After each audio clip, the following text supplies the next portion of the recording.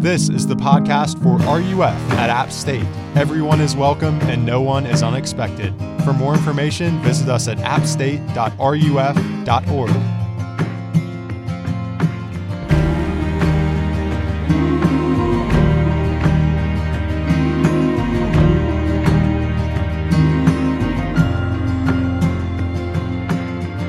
We are looking this first half of the semester at a book in the Bible called Proverbs. Why look at this book? There are some parts of life, some decisions in life that are obvious. There's an obvious right or wrong. Like if you're choosing where to go for the best wings in Boone, the answer is obvious and we all know it. But most of life, much of life, involves decisions that are really not obvious and they require wisdom. That's exactly what Proverbs is pointing us toward and actually holding out for us. Wisdom, which is skill in the art of godly, beautiful living. So this book is inherently practical for each one of us. And it, I believe, wants to teach us what wisdom is, but more than that, it wants to make each one of us wise. So let's look together at these verses from Proverbs, and I'll pray before we begin. Proverbs 3:5-6. Trust in the Lord with all your heart and do not lean on your own understanding. In all your ways acknowledge him and he will make straight your paths. There's a way that seems right to a man, but its end is the way to death. 15:22. Without counsel plans fail, but with many advisors they succeed. 16:3. Commit your work to the Lord and your plans will be established. 16:9. The heart of man plans his way, but the Lord establishes his steps. This is the word of the Lord. Let's pray.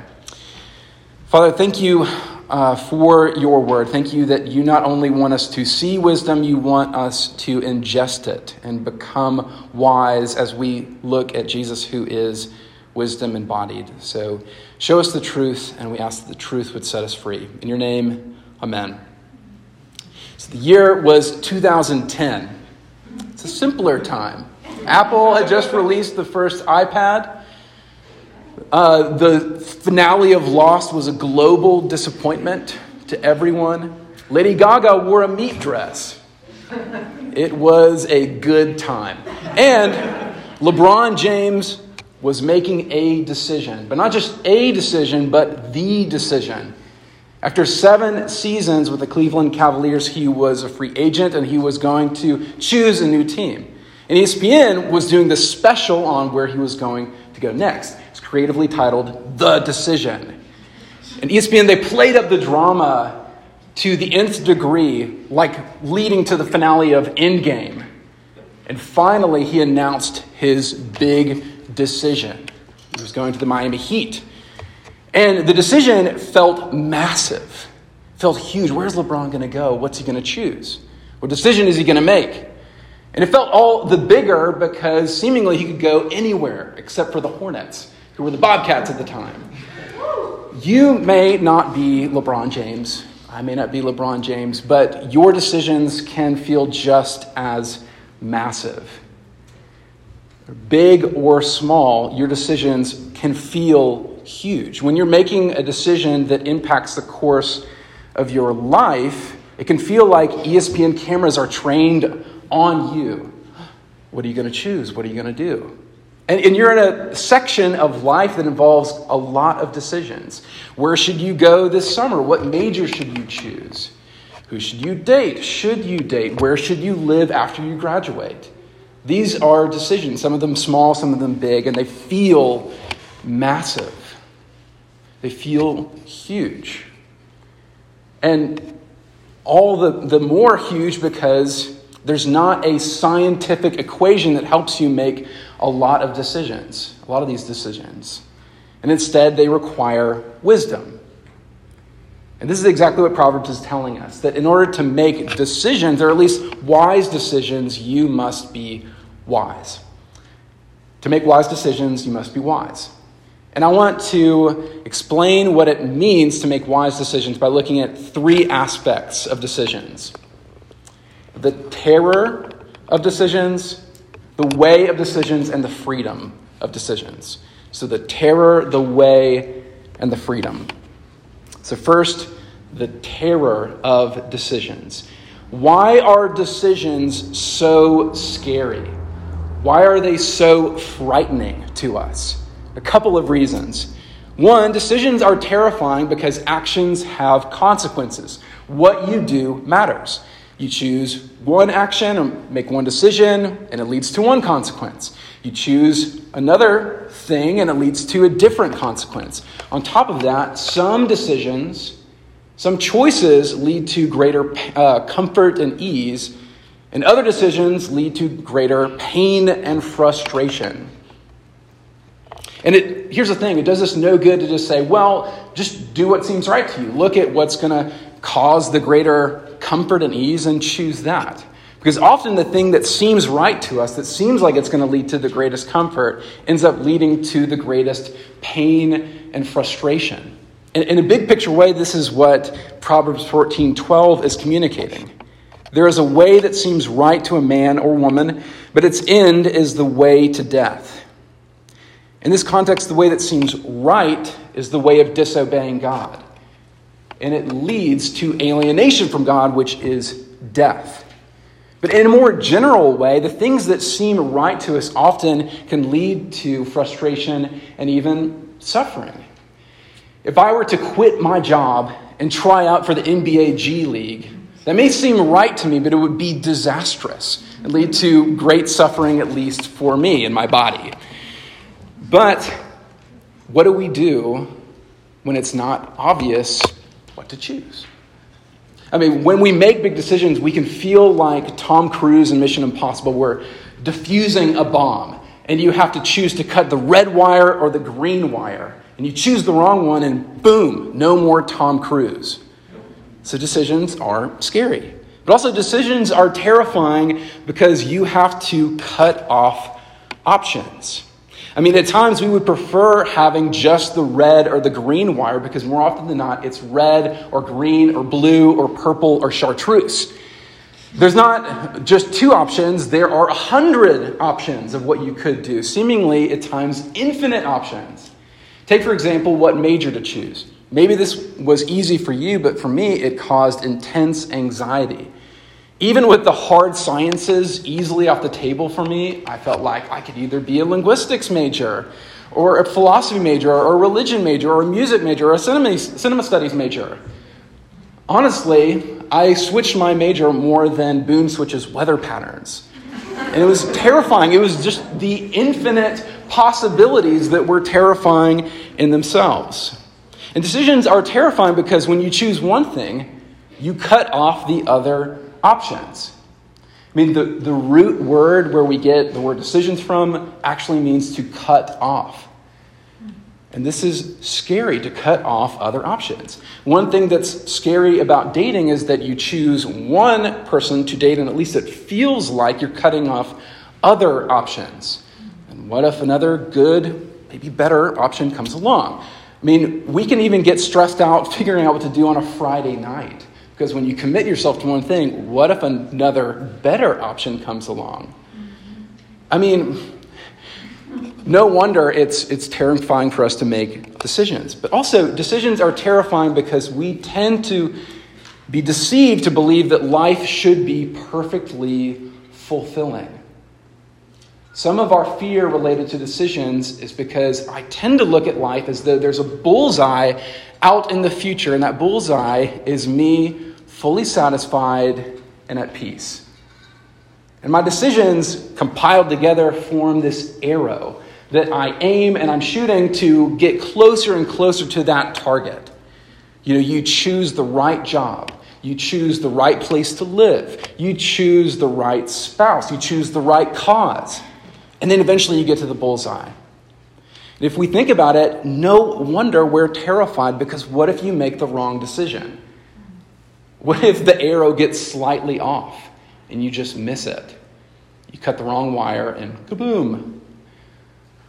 Again, no wonder that so often many of us just get frozen and we make the least amount of decisions as possible, or we delay decisions and see even small decisions as massive. That's the first thing, just to recognize, honestly, that the decisions are really scary for us. But the second thing is the way of decision. So, given that decisions are scary, what should we do about it? How should we go forward seeking to make wise decisions? Well, there are two basic ways. The first is trusting your heart. One way to make decisions is based on what seems right to you or feels right to you. This is the follow your nose approach to making decisions. It's probably not surprising that Proverbs takes issue with this way. Look at 3:5-6. Trust in the Lord with all your heart and do not lean on your own understanding. In all your ways acknowledge him and he will make straight your paths. Do not lean on or depend on your heart or what seems right to you. Instead, lean on God's heart, his understanding, his plan. But why shouldn't we trust our heart or what seems right to us? When I was in college, I went on one date. One single date. From what I remember, it was fun, but I never went on another date. You might be thinking, maybe that's because everyone else said no. That's possible. But when people would ask me, why do you never go on dates? What I would say to them is that it seems right for me. It seems like the right thing to do. Honestly, this is not the right time, that kind of thing. And in my mind, it really did seem like the wise thing. I felt like, this is the way that I can stay above the fray, above the drama. And, really, I don't need to date like everyone else. But looking back on it, my heart was not wise. I was terrified. And thus, I never went on any other dates. And going on that day was hard enough. I was sweating the whole time. I was terrified of dating the wrong person. Looking at life as though there's that bullseye off in the distance. And you got to find the right person to date.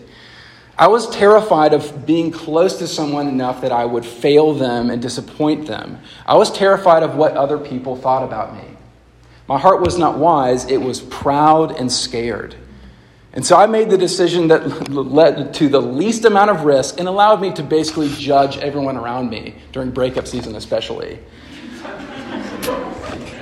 When we put our trust in ourselves to make decisions, we assume, like me, that we are wise.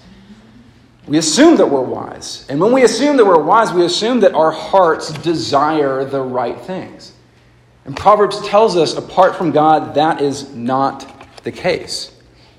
And just as a note, when you're thinking about what job to choose, this is not saying that you can't honestly assess where your gifts are or what's going to provide for you or what job is attractive to you. What Proverbs is saying is basically this. Your heart, the thing that guides you to make decisions, is an untrustworthy guide. So put your trust in God's heart, in his will. Trust the Lord with all of yourself. This is the second way. Trusting God's heart with your plans. Instead of trusting your heart, trust God's heart with your plans. Acknowledge him and he will make straight your paths. And if this sounds like Christianese, trust God's will. Or if it sounds overly simplistic or weirdly spiritual, it's not Proverbs' fault. It's not God's fault. It's our fault for misunderstanding what it means to trust God's will. Because when we talk about trusting God's will, what we often mean is find out there God's secret will and then make a decision. And that's at best a misunderstanding. And to understand, get into the weeds a little bit here, it's helpful to define what we mean by God's will. What do we mean by it? Credit to a pastor named Kevin DeYoung here, but there are three different ways of talking about God's will. One, the Bible talks about God's will of decree. God's will of decree. And what that means is that God decrees or wills everything that has happened, is happening, or will ever happen.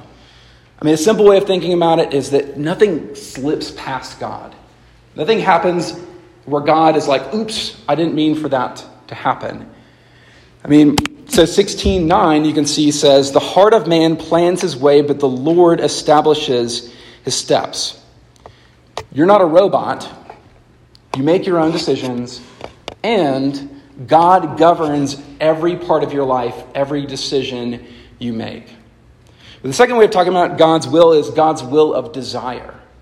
This includes all of God's commands. It's what he wants for his world. It's what he wants for you. And because the Bible affirms God's will of decree and his will of desire, it can talk about a horrific event.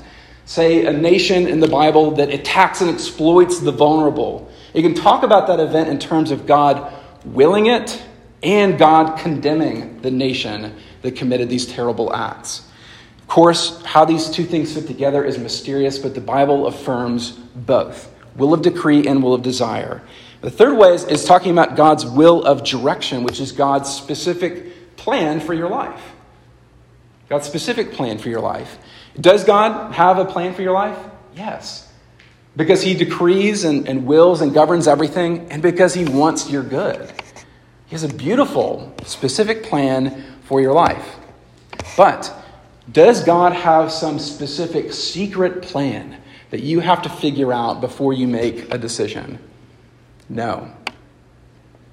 No secret plan that you have to figure out before you make a decision. How many times in the Bible does God tell us that there's a secret plan about who you exactly are supposed to marry, or what job exactly you're supposed to take, or where you should live? 0 times does the Bible say that. But how many times have we as Christians talked about life as though there's one person out there for you that God has set up for you, and you just gotta find that person. We can talk about God's will like it's a buried treasure out there. You have to kind of like follow the map, like a national treasure, and steal it for yourself. When we talk about it that way, we obscure what God's will really is.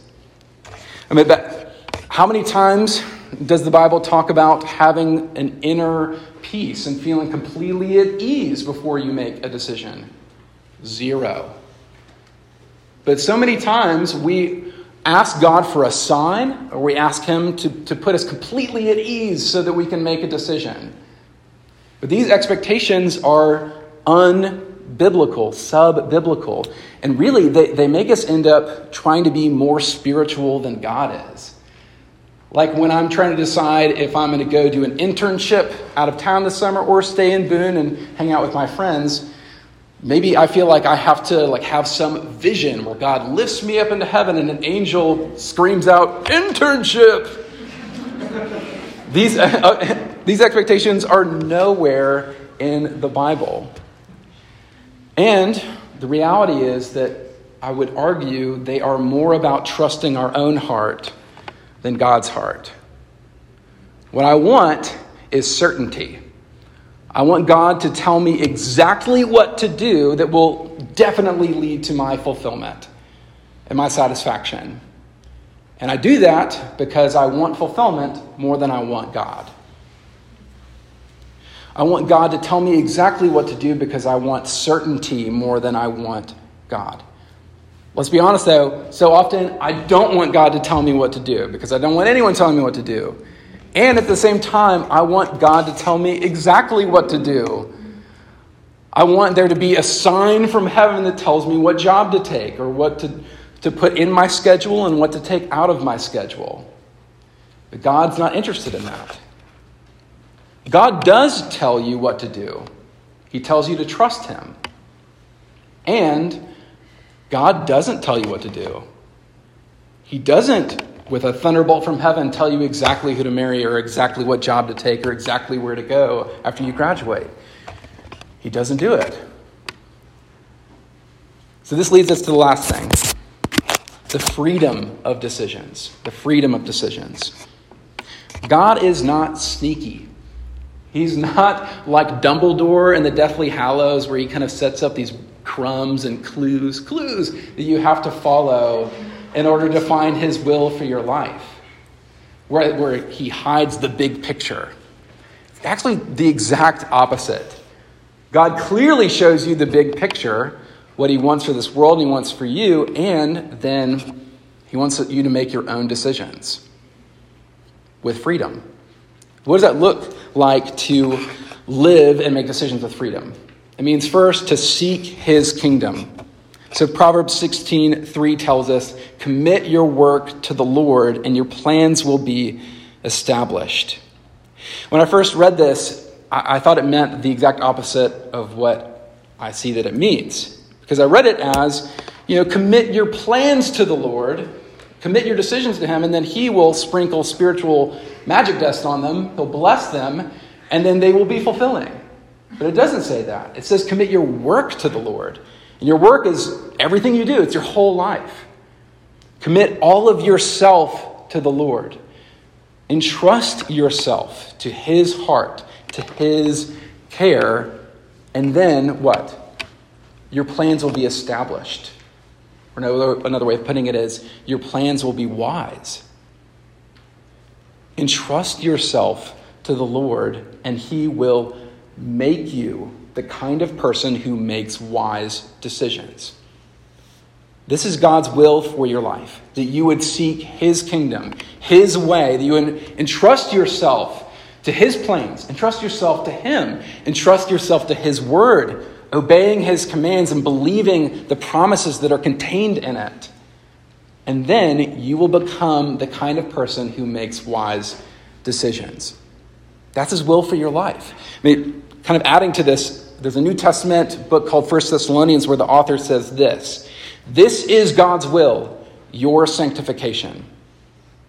God's big plan for your life is that you would be sanctified, which really in the end means be made like Jesus. God's big plan is that you would seek his kingdom, his way, and be made more like Jesus. That's it. That's the big thing. Seek that first, and then make decisions with confident freedom.